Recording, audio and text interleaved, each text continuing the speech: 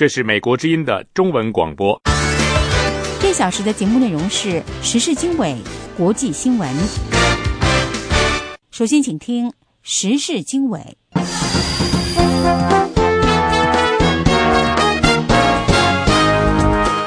各位听众大家好，欢迎收听美国之音时事经纬节目。今天是4月24号星期三，我们从美国首都华盛顿现场播出这次节目。我是齐永明，为您报告这次节目的主要内容。中国新疆再度发生严重的民族暴力冲突，21人死亡。中国把这次事件定性为暴力恐怖案件。美国国务卿克里在欧洲访问期间谈到和中国领导人见面的观感。今天我们有美国之音驻国务院记者张荣香在现场的报道。一个国际人权组织呼吁即将访问中国的欧盟高级外交官关注中国正在恶化的人权问题。一名中国海军高层官员说，北京计划建造更多的航空母舰。台湾出现第一例由中国植入的 H7N9 禽流感病例。台湾当局目前表示，目前并不会限制陆客抵台旅游。详细内容欢迎收听。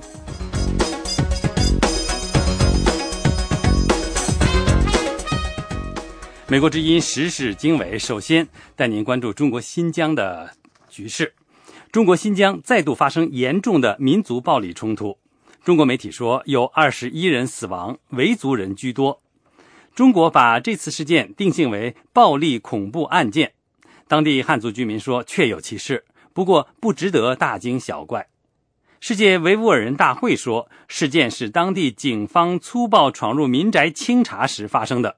有关详情，下面是美国之音记者申华在华盛顿的报道。中国新疆天山网报道，4月23日下午1点半，新疆喀什巴楚县色里布亚镇的3名社区工作人员走访居民家时，发现一户居民家中有多名可疑人员及管制刀具。社区走访人员当即向上级报告，结果被屋内涉嫌暴徒控制。闻讯赶到的派出所民警和社区干部前往处置过程中，先后被涉嫌暴徒袭杀。一起被杀的还有报案的3名社区工作人员。这家中国媒体说，事件中共有21人死亡，其中包括15名民警和社区人员，他们大都是维吾尔族人。6名暴徒也被警方击毙，另有8人被抓获。报道说，涉嫌暴徒在与警方对峙中点燃房屋焚烧。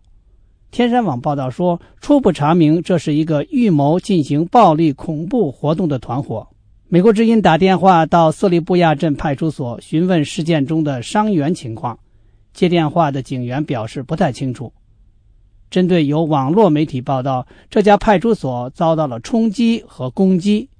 美国之音再次致电查询，派出所警员说不知道这个事情。报道援引社交网站上的消息说，巴楚县当地目前处于2级戒备状态。巴楚县一位企业女工作人员对美国之音说，当局正在对事件展开调查。就是这样的事情，没错。这暴徒点燃房屋是怎么回事啊？那个我们就不太清楚，他现在好像还在调查。我们是在线上上班，但是我们还是照常上班，没有其他的那个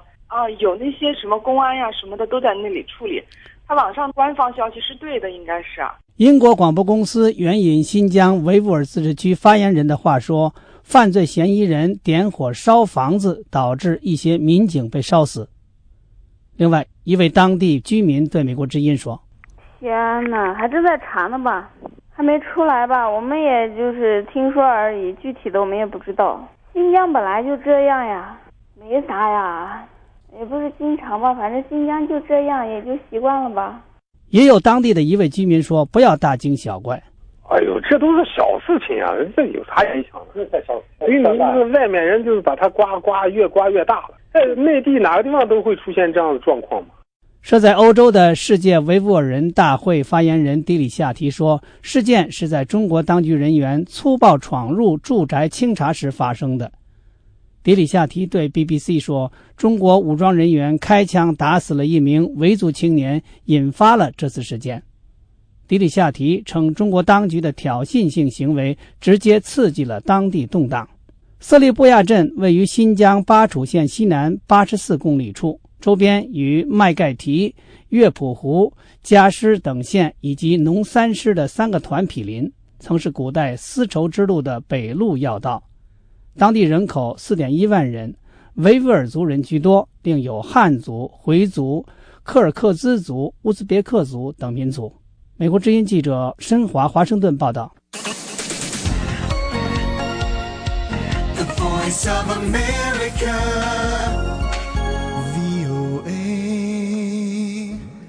美国之音时事经纬带您关注美中关系。美国国务卿克里虽然人在欧洲访问，他在一场记者会上谈到了美中关系呢，其中描述了最近访问中国和中国领导人见面的观感。美国之音记者张荣香在国务院采访，现在来到了我们的播音室，下面就请荣香给我们介绍有关的情况。好的，有名。美国国务卿克里表示呢，他那时候访问北京的时候，感觉到中国新的领导阶层正在思考怎么样发展新的美中关系模式，怎么样在不同领域呢展示不同的中国。例如他在北京的时候听到中国领导人说了什么是中国梦。克里对美中关系的定义呢，不是盟友，不是敌人，而是伙伴。那么接下来我们就来听听看国务卿克里如何描述美中关系。美国与中国还没有达到盟友的关系，但也绝对不是对手或者敌人。美中在许多方面是伙伴关系，而我们希望扩大合作的范围。这是几天前我访问北京时向中方传达的讯息。我相信中国新的领导阶层有兴趣扮演非常不同的角色，我们必须谨慎培养与中国等大国的关系，一方面尊重他们所面临的挑战，同时也努力达成最高标准的普世价值，例如人权等等。与此同时，美国国务院史学办公室呢公布了大约1200页，从1977到1980年之间卡勒政府时期的美中建交、美台断交的相关文件。这是国务院首次出版相关的史料，详细描述了美中关系在苏联入侵阿富汗、美苏关系恶化、中南半岛重燃战火，还有在邓小平时期两国关系正常化的经过，还有美中两国在经贸、文化以及科技上有什么交流。有名。好，说起来呢，朝鲜问题应该是美中两国特别是美国寻求中国合作的这个重要议题之一。美国希望中国呢发挥对朝鲜的影响力，来促进朝鲜半岛无核化。那么请荣香跟我们谈一谈，这个美中之间对这个问题有什么重要的磋商吗？好的，有名。国务卿克里之前在访问东北亚期间说过了，未来将有许多外交来进行。那么美国国务院说，伍大伟也就是中国主管朝鲜事务的特别代表，这个星期在华盛顿和白宫国务院的官员就朝核的问题进行了具有建设性的磋商。那么接下来我们就来听听看国务院代理副发言人文特雷尔怎么说。 The Chinese MFA Special Representative for中国外交部负责朝鲜事务的特别代表伍大伟与美国官员就朝鲜问题进行了具有建设性的讨论。伍大伟见了美国主管朝鲜政策的特别代表戴维斯、六方会谈特使夏千福、负责朝鲜人权事务的特使罗伯特金以及主管制裁政策的官员弗里德。星期二，伍大伟和国务院次卿谢尔曼、代理亚太驻青尹汝尚以及白宫国安会主管亚太事务的高级官员拉塞尔见面。这是美中就朝鲜问题密集对话的努力之一，希望平壤政府改变态度，迈向非核化，遵守国际义务。另外呢，两条腿走路，除了在华盛顿，在北京，美国副国务卿伯恩斯已经抵达中国，美中将继续就此密集的外交磋商。那么最后要补充一点，就是韩国总统朴槿惠5月份要访问华盛顿，那么他5月7号在白宫和美国总统奥巴马举行的这个双边的峰会。那么5月8号，朴槿惠将对美国国会发表演说，这是高调的向外界表示美国和韩国坚固的盟国关系。那么朝鲜千万不要轻举妄动。有名。好，谢谢荣香给我们所做的报道。美国之音时事经纬。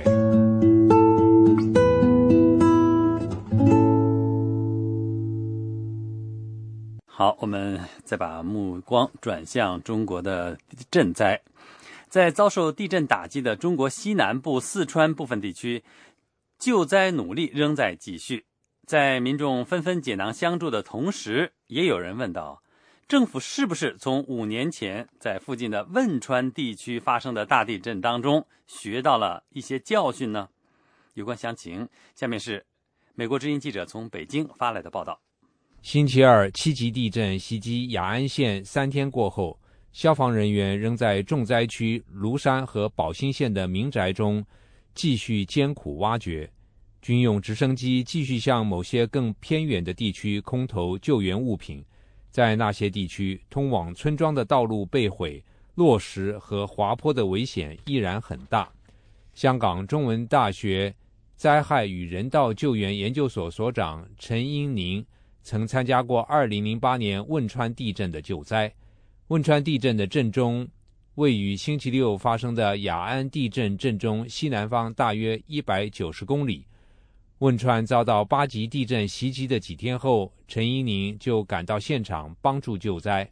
他说，和5年前相比，当局这次的反应更快了。 So if we look at the rescue part of this earthquake operation, I think it's done in a very reasonable way, because given the fact that the government... 他说，如果我们看到救灾行动中救援这一部分，我觉得在这方面做得合乎情理。政府设法在震后2个小时就把队伍派到现场，这显示了他们做出了高效率的及时反应。不过陈英宁说，当救援阶段结束，进入救灾和重建阶段时，真正的挑战才刚刚开始。 There are a number of I would say sites where there are a lot of casualties and a lot of needs started to become more apparent. 他说，有很多地方伤亡严重，有很多需求。在救援阶段完成，人们开始需要医疗支持和灾后服务时，这种需求就变得更加明显。汶川地震造成近9万人丧生，并凸显了楼房建筑，包括学校和医院缺乏安全性的问题。陈英宁说，汶川地震后，中国提高了一些建筑抗震的标准。然而，中国青年报星期二题为在抗震建筑上我们必须向日本人学习的文章提到，在雅安的一些县城，多数建筑都毁于地震。文章写道，日本地震海啸之后，政府完成重建的目标是10年，建筑重建至今还没有完成。普通一个8、9层楼公寓楼，仅仅其抗震报告书动辄厚达200-300页，而我们一栋高层建筑所有的文件可能还不到200-300页。雅安的救援努力尤其艰难，受灾地区包括山丘环绕的农村，往往只有一条山间公路和较发达的都市地区相连。住在成都的民间组织协调人田峰一直在追踪政府和民间组织的救灾反应。他说，虽然和2008年相比，政府的救灾行动加快了，向公众发布的信息也更透明了，不过一些技术问题仍然有待解决。他说，在附近受到地震冲击的龙门山，有些道路足够宽，可以通过载重卡车，可是在有些地区卡车会堵在路上。他说2008年就发生过类似问题，但是当时也有一面，就是在岷江河谷在汶川茂县这一带是非常狭窄的峡谷，道路很久都无法打通，没有办法得到信息，人员也很难进去。他说，在这种情况下，尽早向偏远地区派出更多的直升机可能会有助于救援。在地震发生后不久，数以百计的民间志愿者就赶赴灾区。田丰说，发生悲剧后，民间的这种回应让人感动，但可能过于仓促。当局如今告诉志愿者不要进入灾区，要帮助保持当地的运输和救灾队伍不受阻碍。在08年的时候，其实我们就已经知道民间的救助的力量，就是非专业性的这些救助力量，其实在第一阶段是排不上特别大的用处的。他说，当地的非政府组织接下来可以派上更大的用场，因为他们了解当地情况，在帮助灾民以及地方重建方面将发挥关键作用。人们一直在向帮助救灾的慈善组织捐款，并呼吁在网上更透明地说明救灾款项的流向。很多中国人宁可把钱捐给较小的私人非政府组织，而不是红十字会等大型国营团体。近年来的一些腐败丑闻玷污了红十字会的形象。在类似推特的微博上，很多民众贴出如何灾后生存以及如何互相帮助的建议。香港中文大学的陈英宁说，政府需要采取更多的行动来帮助公众学习地震发生时如何生存和反应的知识。虽然政府强调在救援力量赶到之前，人们要依靠自救，但很多生活在偏远地区的人是老人和孩子。分析人士说，这些人相对缺乏应急和逃生的能力。美国之音时事经纬，欢迎收听。欢迎继续收听美国之音时事经纬。中国地震专家在汶川大地震之后，曾经预测相关地区100年之内不会再有大的地震。结果本星期四川雅安却发生了7级强烈地震，引发中国网民的议论以及愤怒。下面请听美国之音记者黄耀义在华盛顿的报道。5年前，中国四川的汶川大地震发生后的第2年，中国科研人员在英国《自然地球科学》杂志上撰文说，4000年内不会再发生类似汶川地震的大地震。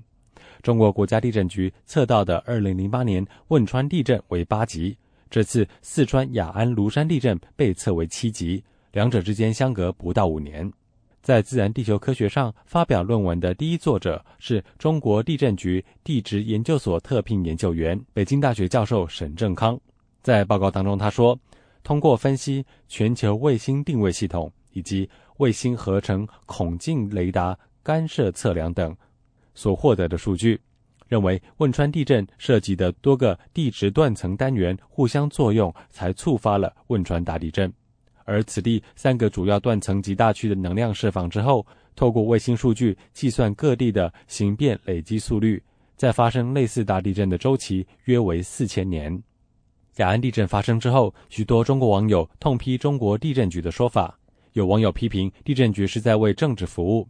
中国工人日报亚文部主任史书斯质疑，这个中国地震局防震的成绩在哪里？灭灾的功效又在哪里？实在不明白，为何这次国务院机构改革没有将这个全国人民都觉得养着不值的部门裁撤，哪怕是精简？一些科学家也提出批评。中国工程院院士、广州大学工程抗震研究中心主任周福林说，2008年汶川地震发生之后，我就听说有专家表示，成都和周边地区附近100年内都不会有大地震，对这种说法很不认可。这次雅安地震证明了这种说法是一种误导，缺乏可学性。根据美国地质调查局的数据，全世界的地震越来越频繁。仅仅在4月，巴布亚新几内亚、伊朗、日本、中国都发生了6级以上强震。1970年代之后，全球每年发生7级以上强震的次数为 18.3 次，而2012年则达到16次。2013年才过4个月，7级以上地震已经发生12次。中国法制晚报报道，美国国家地震信息中心的专家约翰·贝利尼认为，地球已经处于一个地震发生频率较高的活跃期。四川雅安地震之后，周围地区至今余震不断。根据中国地震局的统计，到中国时间24日下午6点为止，共记录到余震4228次，其中包括3级以上105次，5.0到5.9级地震4次，4.0到4.9级地震21次，3.0到3.9级80次。最新一起余震发生在晚上6点43分，在四川成都阿倍藏区自治区汶川县交界发生了3.7级的地震，而该地区就是当年汶川地震的初震发生地。美国之音记者黄耀义，华盛顿报道。欢迎继续收听美国之音的中文广播。一名中国海军高层官员说，北京计划建造更多的航空母舰，这是中国军队迅速实现现代化的最新迹象。中国海军某参谋长宋学对中国国家媒体说，中国的下一艘航母要更大，而且要能够运载更多的战机。中国已经拥有一艘航母辽宁号，这是一艘经过改建的苏制航母，于去年9月进入编队，被视为中国扩充军力的一个具有象征意义的步骤。中国官方的新华社星期三发表了宋学的上述评论。中国海军军力不断增强，引起邻国的担忧，其中很多邻国与中国之间的海域主权争端不断的激化。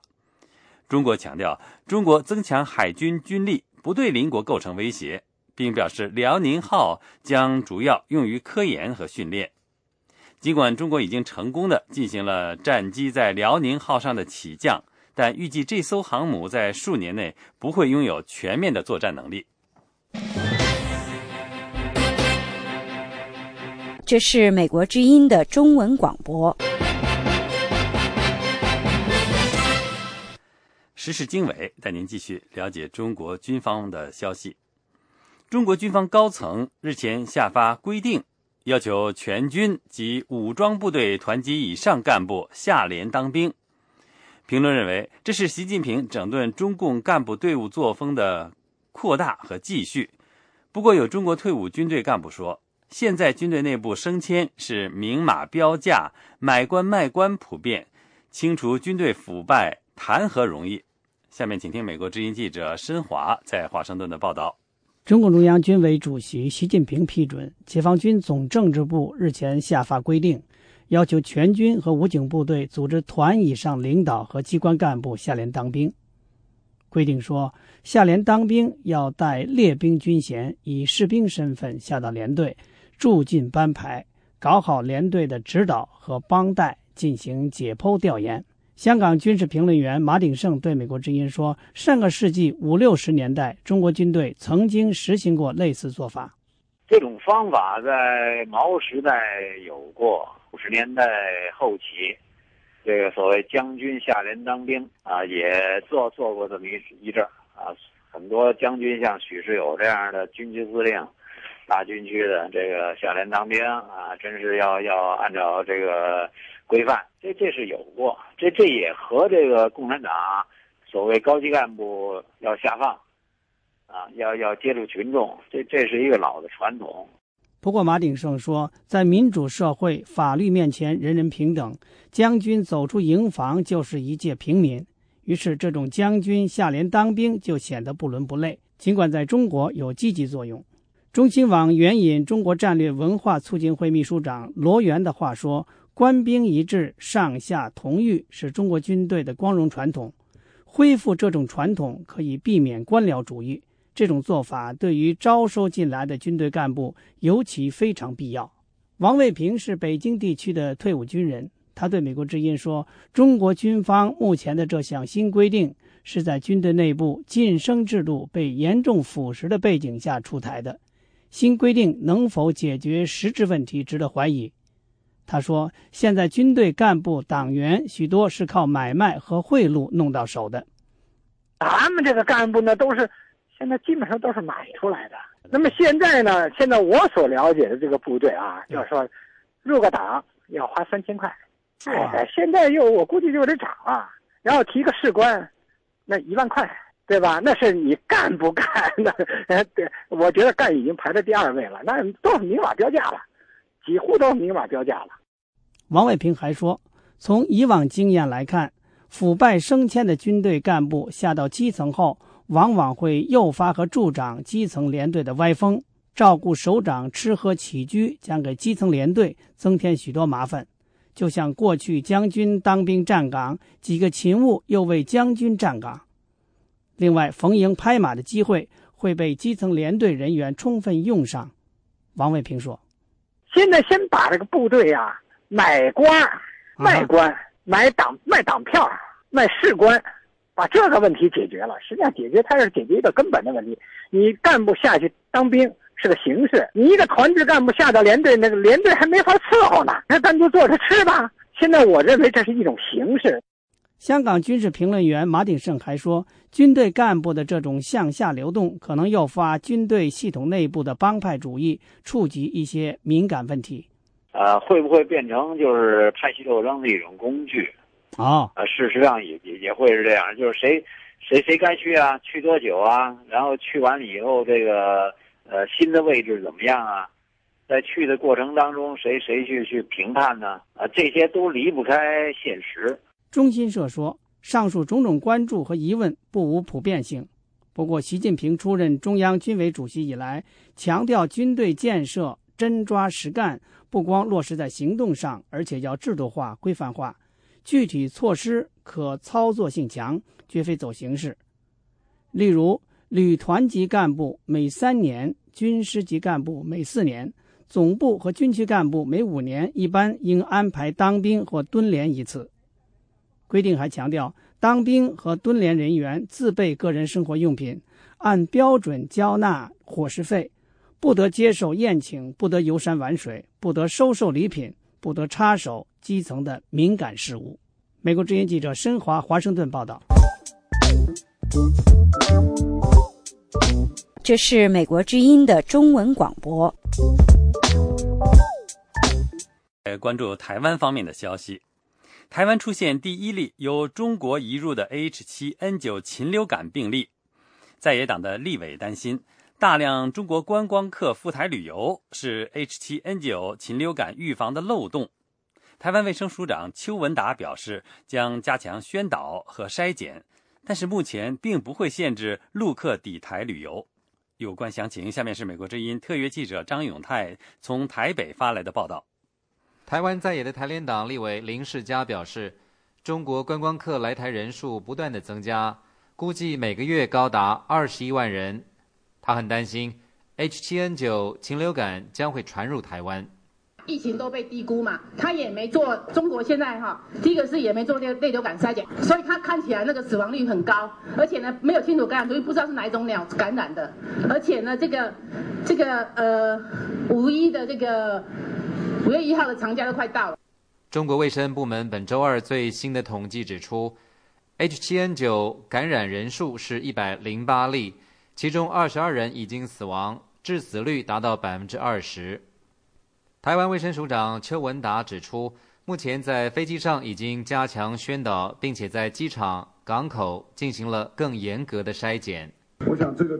同时对于领队啊这些我们都有做很好的宣导，那对于这个自我管理方面也都有给他们做了很多的建议。台湾立法院社会福利及卫生环境委员会星期三邀请相关官员就中国 H7N9 禽流感疫情对台湾的冲击等问题进行报告并接受质询。台湾在野的民进党立委叶宜津指出，中国大陆目前还是不断传出感染病例，更令人担心的是，这些病例并没有任何的征兆。而我看到新闻呢，这个 H7N9 呢，它有潜伏期，甚至在上海还有一个例子是7岁的儿童，他是带原者，但是完全没有征兆，对不对？他带原者，但是完全没有征兆，可是他传染给他的家人呢。叶宜津委员还说，预防重于治疗，为了杜绝任何可能的病源进入，台湾应该将中国列为旅游警示区。邱文达署长则表示，目前两岸之间的往来并没有限制，世界卫生组织也尚未将中国列为旅游警示区，台湾必须依照该组织的规定来办事。不过，台湾卫生署疾病管制局指出，一旦中国出现 H7N9 人传人的情况以及持续性的社区流行现象，就有可能被列入旅游警示区。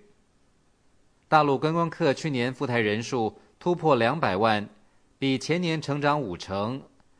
台湾政府本月开始还放宽了陆客来台限制，从每天5000人的配额调高到7000人。台湾政府已经将中国的禽类产品列为禁止进口项目。台湾政府也宣导民众要吃煮熟的相关产品。台湾朝野立委在质询时还要求台湾政府要准备好足够的疫苗，并且在处理病患的时候定出标准的作业流程，做好一切必要措施，才能让冲击降到最低。台湾卫生署表示，将秉持防疫视同作战的精神，汲取 SARS 以及 H1N1 流感大流行的经验，严肃面对这次 H7N9 的疫情。以上是美国之音特约记者张永泰从台北发来报道。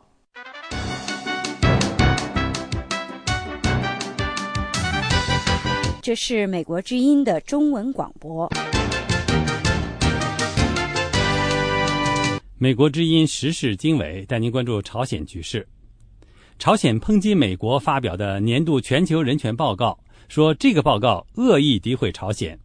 早些时候，中国说美国对别国说三道四，指手画脚。有关这方面消息，下面是美国之音记者海涛的报道。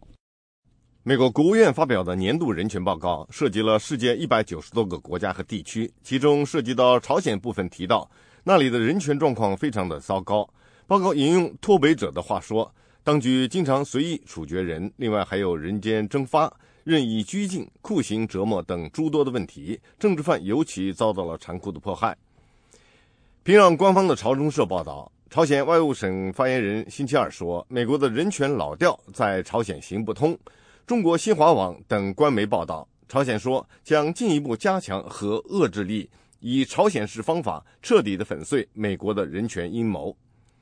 朝鲜外务省官员还说，给不顺眼的国家扣上蹂躏人权的帽子，并且用顽固的人权老调来在这些国家内部催生不满，豢养不纯势力，这是美国老一套的手法。他说，美国在军事上无法战胜朝鲜，就使用这种卑鄙的手法。华盛顿发表全球人权报告后2天，北京也发表了美国的人权报告。中国国新办的报告说，美国政府监视自己的公民，歧视妇女和少数族裔，并且听任枪支犯罪泛滥。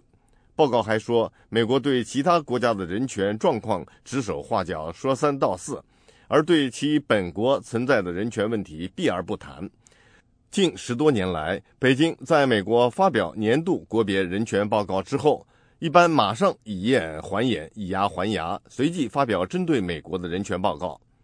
今年的美国国别人权报告也受到了俄罗斯的批评。俄罗斯外交部主管人权事务的特别代表康斯坦丁·多尔戈夫星期二说，美国在发表这类报告的时候，应该采取更客观和平衡的态度，观察各国的人权状况。俄罗斯之声援引多尔戈夫的话说，人权报告对北高加索地区的人权状况提出批评，但是那里的实际情况是要加强法治，执法机构正在打击恐怖分子，这方面的工作从波士顿刚刚发生的悲剧也可以看出来是非常必要的。多尔戈夫说，美国的人权报告忽视了俄罗斯联邦政府为改善北高加索地区的政治和司法制度而做出的大量工作和取得的成绩。美国本年度全球人权报告的批评对象包括亚洲的中国、朝鲜、中亚的伊朗、巴基斯坦、欧洲的俄罗斯、白俄罗斯、非洲的刚果、中东的埃及以及拉美的委内瑞拉等国家。美国之音记者海涛华盛顿报道。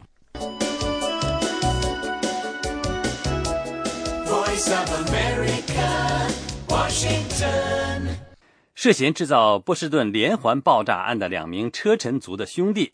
曾去过麻萨诸塞州剑桥市一个清真寺参加宗教活动。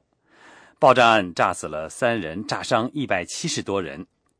据称已经被警方击毙的哥哥在宗教问题上立场极端，指责其他穆斯林违背伊斯兰信条。有关详情，下面是美国之音记者普瑞苏迪所做的报道。这些照片令人震撼，在很多民众拍摄的照片中都能看到这2名爆炸案嫌疑人。在其中一幅照片，你甚至能看到他们背的背包，警察相信背包里藏着一枚高压锅炸弹。19岁的焦哈尔·萨纳耶夫头戴白色棒球帽，他在与警察枪战后，目前在波士顿的一家医院接受治疗。他被联邦当局指控使用大规模杀伤性武器，如果罪名成立，会被判处死刑。他的哥哥塔梅尔兰头戴黑色棒球帽，爆炸发生4天后被警方击毙。塔梅尔兰曾参加波士顿郊外剑桥一个清真寺星期五的祷告会，偶尔也参加每日祷告。清真寺的官员说，塔梅尔兰曾2次找麻烦，与阿訇争吵，一次是在感恩节期间，另外一次是在美国的独立纪念日。有一次，阿訇在布道时把马丁路德金对人们的鼓舞同先知穆罕默德相提并论，他似乎被这种比较冒犯了，他站起来表示对此反对。当时在场的其他穆斯林对塔梅尔兰大声呵斥，并把他轰了出去。在 YouTube 视频网站上，一个据信属于塔梅尔兰的网页上有一些宣传圣战的视频。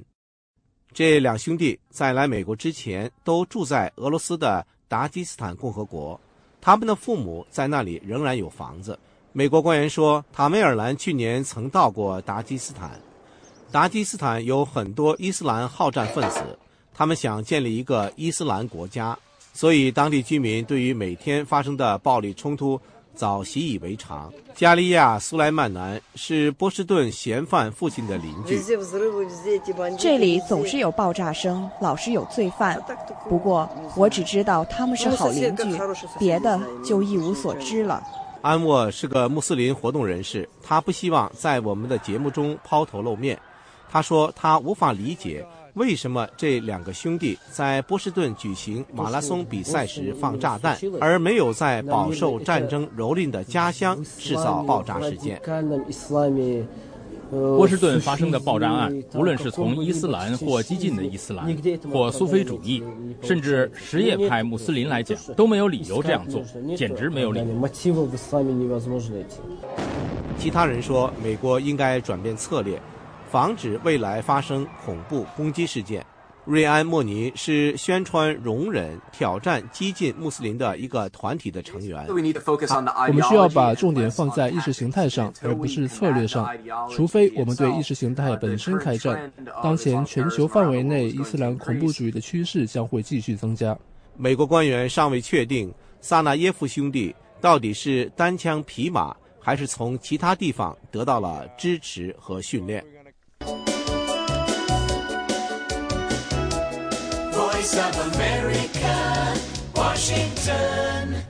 美国之音时事经纬带您一块儿了解美国的亚洲战略。配合美国的战略重心向亚洲转移，美国前国务卿希拉里·克林顿2011年提出了美国的太平洋世纪一说。但是美国学者指出，虽然美国国会支持奥巴马政府的亚洲再平衡战略，但是如果新一届国会无法解决国内的财政问题，那么美国就无法为再平衡战略提供必要的资源。因此，美国的太平洋世纪能否实现，可能会打上问号。有关详情，下面是美国之音记者思阳在华盛顿的报道。美国贸易专家爱德华·格雷塞尔最近在华盛顿的一次研讨会上说，美国的亚洲战略对局势的判断是正确的，这是一项温和和严肃的政策，有效维持了在亚洲的和平，并促进了美国的增长。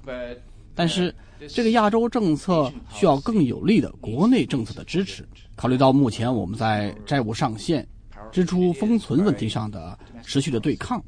国会到目前也没有找到办法让我们的财政走上正轨。随着时间的推移，一种很大的可能性就是我们无法找到资源来维持我们做出的军事部署的承诺，让我们的盟友相信我们，因此也无法从物质上为这项从理智上来说合适的、判断正确的政策提供支持。格雷塞尔是美国进步经济项目的负责人，他星期三在美国智库国家亚洲研究局主办的有关美国第113届国会应该如何应对亚洲再平衡问题的研讨会上，介绍了他的报告《谁的太平洋世纪》。这份报告为美国国会在亚洲再平衡战略上应该发挥何种作用提出了建议。随着亚洲经济的发展和亚洲在国际事务当中展示的重要性，奥巴马总统第一任期内提出了将美国的战略重心向亚洲转移的政策。美国前国务卿希拉里·克林顿2011年11月在外交杂志上撰文称，21世纪将是美国的太平洋世纪。格雷塞尔在研讨会上提到了中国美国问题学者王基思。王基思曾在一篇文章当中说，中国人认为美国现在遇到的各种问题，金融危机、财政赤字、高失业率、缓慢的经济复苏，都显示美国是一个正在衰退的国家。同时，美国为了保持霸权和主导地位，会打压和围堵发展中的国家，特别是中国。格雷塞尔认为，中国对美国这样的看法对美国的政策制定构成了挑战，太强硬或者是太迎合中国的政策都不太起作用。这是我们所担心的，这对国会也提出了挑战。国会在应对财政问题的时候，应该想到他们对每天的预算做出的决定，对一些特别项目的决定，因为党派倾向而做出的征税决定的影响远远超出这些项目本身。格雷塞尔说，好的一面是美国国会对奥巴马的亚洲政策总的来说是支持的，目前面临的这个挑战是美国人可以控制的。格雷塞尔在报告当中并没有就谁的太平洋世纪给出答案，但是他在回答记者提问的时候指出，太平洋应该是和平的。我们确实没有在报告中直接给出答案，这并不是因为我们忘了。太平洋的意思是太平，太平应该是大家共同享有的，不是隶属某个国家或是个人。格雷塞尔在报告当中说，由于中国在与其邻国的领土纷争上展示的强硬立场，北韩的导弹和核威胁，美国在亚洲的角色现在显得更为重要。这些挑战要求美国在军事、外交和经济方面做出调整。VOA 卫视思阳、金刀、华盛顿报道。美国之音时事经纬，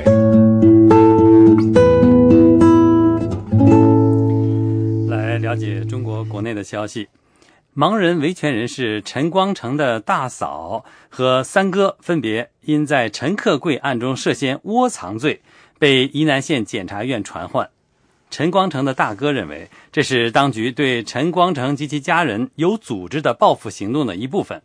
有分析指出，陈克贵用菜刀砍伤深夜闯入他家施暴的当地政府官员是有前因后果的。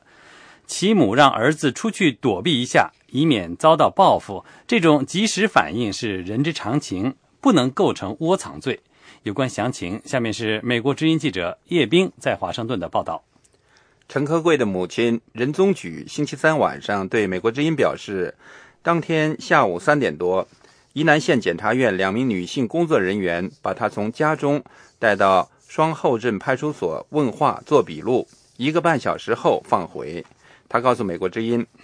在她受到检察院传唤之前，陈克贵的三叔陈光军也被县检察院传唤。任中局表示，他不识字，当时一名姓吴的女检察官主要询问了陈克贵案发时的情况和之后的情况，但是检察官念给他听的笔录中漏掉了一些重要陈述，就让他在笔录上按手印。他说，我市里有5个人，我说在那翻东西，我就说我在外边打我儿子，打我儿子，我说我听着声打死他，我才往外跑一跑，我说他们就打我，都是棍子打我，他们当时没给我写上，他到了以后到最后按手日，我又要回救命，我说在那我在那要回救命，他也没写，到最后他要按手日，我说我爷那打，我爷了好几棍子，还抓着我头发打，你都没给我写上，他又到最后他有一天说我也打了。任宗局表示，陈克贵离家后立刻用手机拨打110报案，检察官所说的窝藏涉及他在陈克贵砍伤带领一帮人到他家打人抄家的地方官员后交给儿子的1000块钱。他说这个窝藏，说我给我儿子1000块钱让他快跑，我说我也没让他快跑，我说这1000块钱是我儿子的，那我就给他，你好是不是叫他跑好那个不让他报案？我说我没说不叫他报案，我知道我儿子会报案的，我说这出去就打110了。他说你怎么知道的？我说你们那些人就告诉我了，我2个小时就告诉我了，说我儿报已经知道打110了。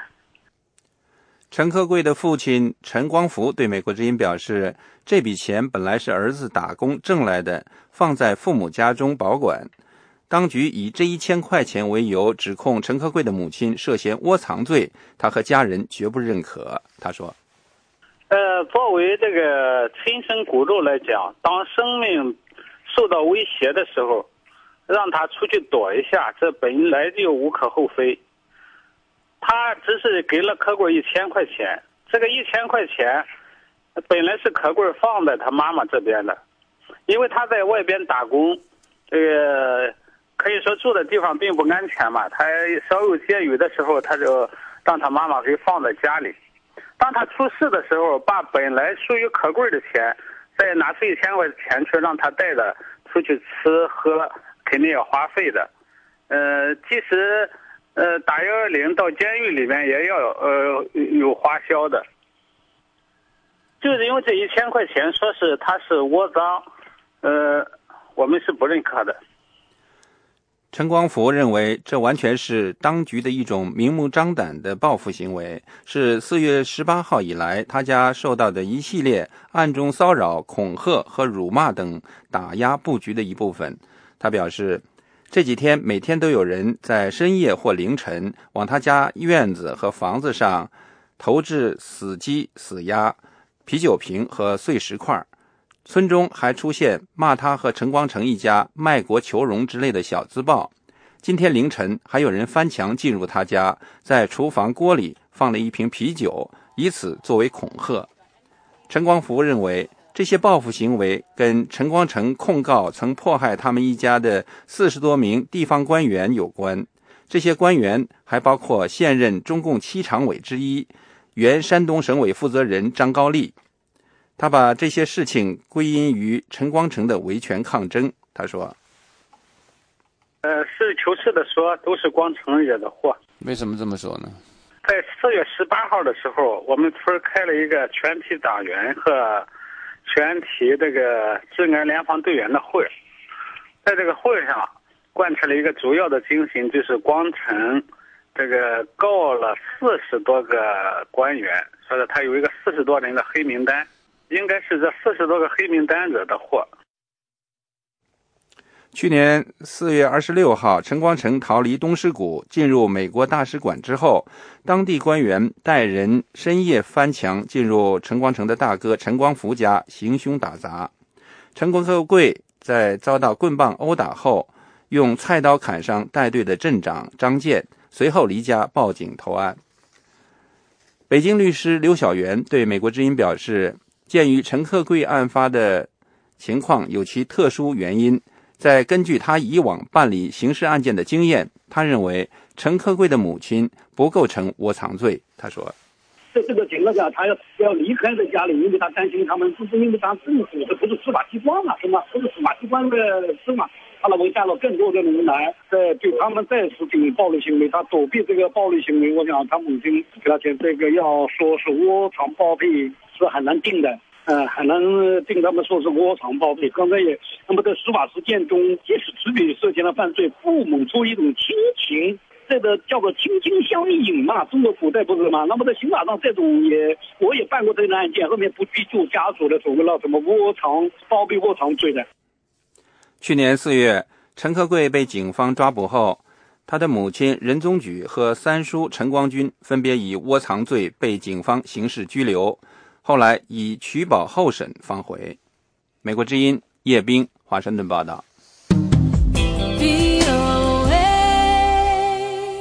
一个国际人权组织呼吁即将访问中国的欧盟高级外交官关注中国正在恶化的人权问题。中国国内知名人权活动人士希望国际社会和中国民众共同努力，让中国的人权状况得到改善。下面是美国之音记者陆洋的报道。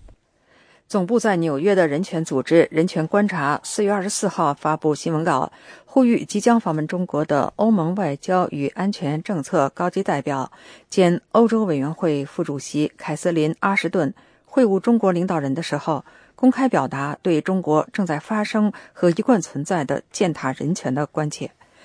据欧盟驻中国代表团网站消息，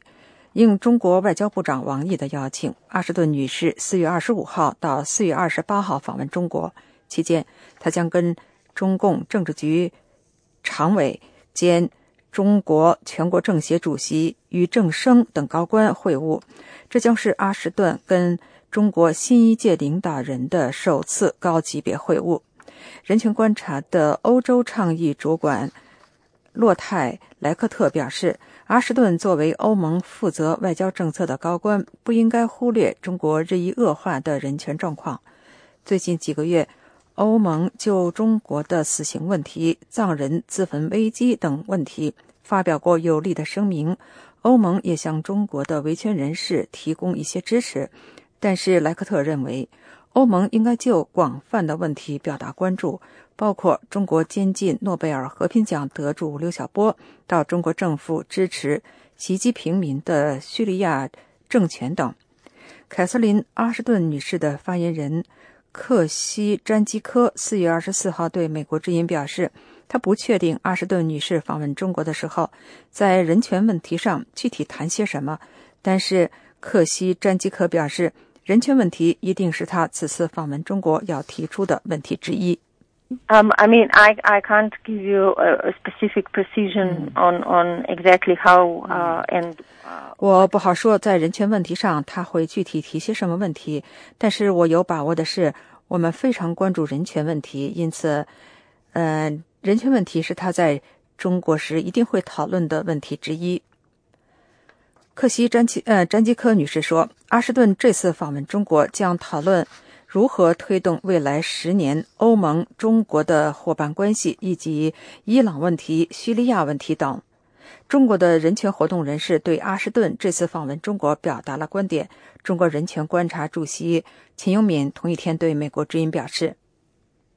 好多年来，欧盟和欧洲国家相对来说呢，在这个人权问题上似乎不是很鲜明，旗帜不是很鲜明啊。所以我们对这很遗憾，希望的是这个欧盟官员也好，欧洲各国的官员也好，到中国来的时候呢，应该更多的关注中国的人权问题。秦永敏说，他作为中国的人权观察主席，一直以来对法国、英国等欧洲国家给予很大的期望，但是从现实运作看，这些国家从本国的利益出发有太多的顾虑。他认为，欧盟各国现在处于经济考虑，更多看重中国给他们的订单。北京知名社会活动人士胡佳认为，欧洲是人权思想的发源地，诺贝尔和平奖、萨哈罗夫人权奖都在全世界的道义、人权与和平方面有崇高的地位，因此欧洲应该无愧于人类人权思想的启蒙和发源地的称号。胡佳希望欧洲国家在中共政权面前挺起腰杆。欧洲应该把自己的腰杆挺直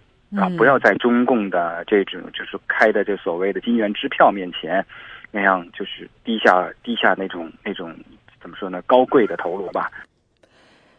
人权观察呼吁欧盟发挥集体力量，统一对中国的人权状况发声，让中国难以对付整个欧盟的力量做出抵制。美国之音陆洋华盛顿报道。The Voice of America, VOA。 各位听众观众朋友，美国之音中文广播一直受到干扰，让收听者头疼。但是现在您可以每周7天，每天24小时，通过卫星电视接收器收听美国之音中文双声道广播节目，声音清晰，没有干扰。如果您现在通过卫星电视收看美国之音电视节目，您不必做出任何调整，广播加电视，信息更灵通。美国之音卫星广播的接收器数据是亚洲3号卫星虚拟频道390 EL12，请调准您的卫星接收器，24小时聚焦美国之音中文广播。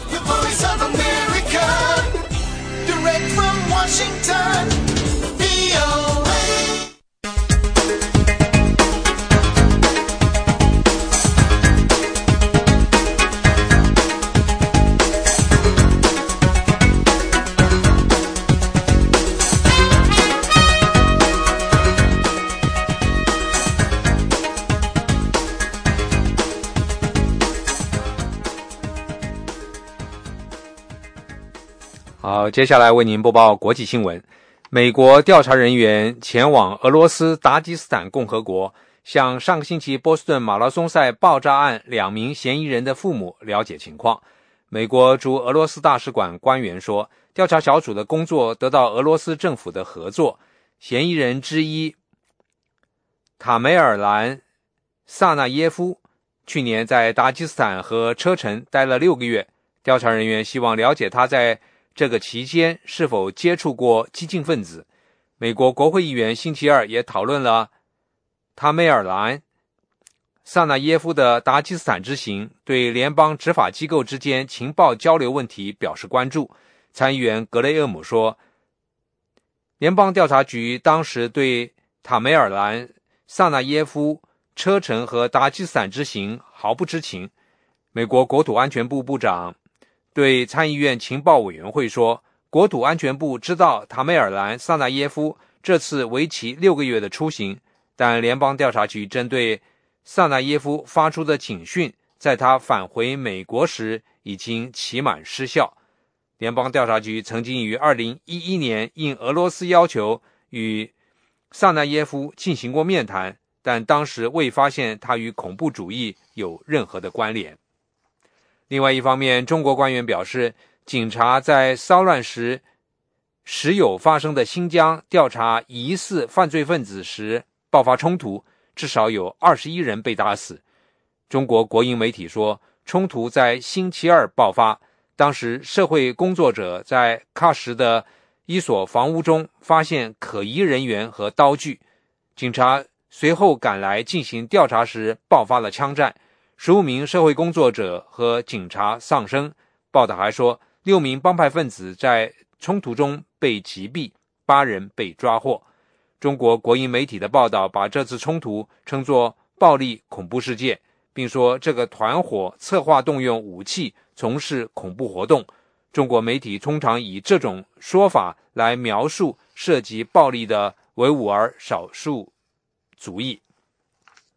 另一方面，世界卫生组织一位高级官员说，在中国新发现的 H7N9 病毒已经导致22人死亡，波及7个省市。福田敬二星期三表示， H7N9 病毒对人类构成极大的危险。他说，目前还没有足够的证据证明这一病毒可以轻易地在人与人之间传染。他还说， H7N9 病毒比 H5N1 病毒更容易由家禽传染给人。世界卫生组织的官员福田敬二是到中国进一步调查 H7N9 病毒疫情的世界卫生组织小组成员。目前中国有100多人感染了 H7N9 病毒。另一方面，人权观察呼吁欧盟外交政策专员凯瑟琳·阿什顿在本星期晚些时候访问中国时，把中国人权状况作为主要的议题。这个在纽约的人权组织表示，阿什顿不能无视于中国不断的恶化的人权环境，应该公开表示对中国持续践踏人权的担忧。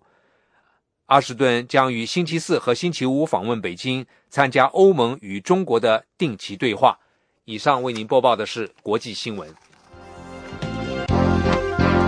各位听众，美国之音现在结束今天下午6个小时的中文广播，下次广播从北京时间上午6点钟开始。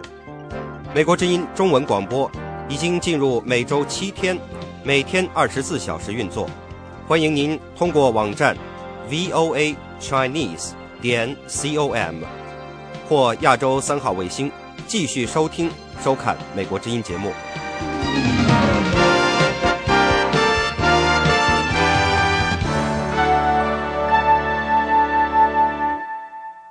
This program has come to you from the Voice of America, Washington.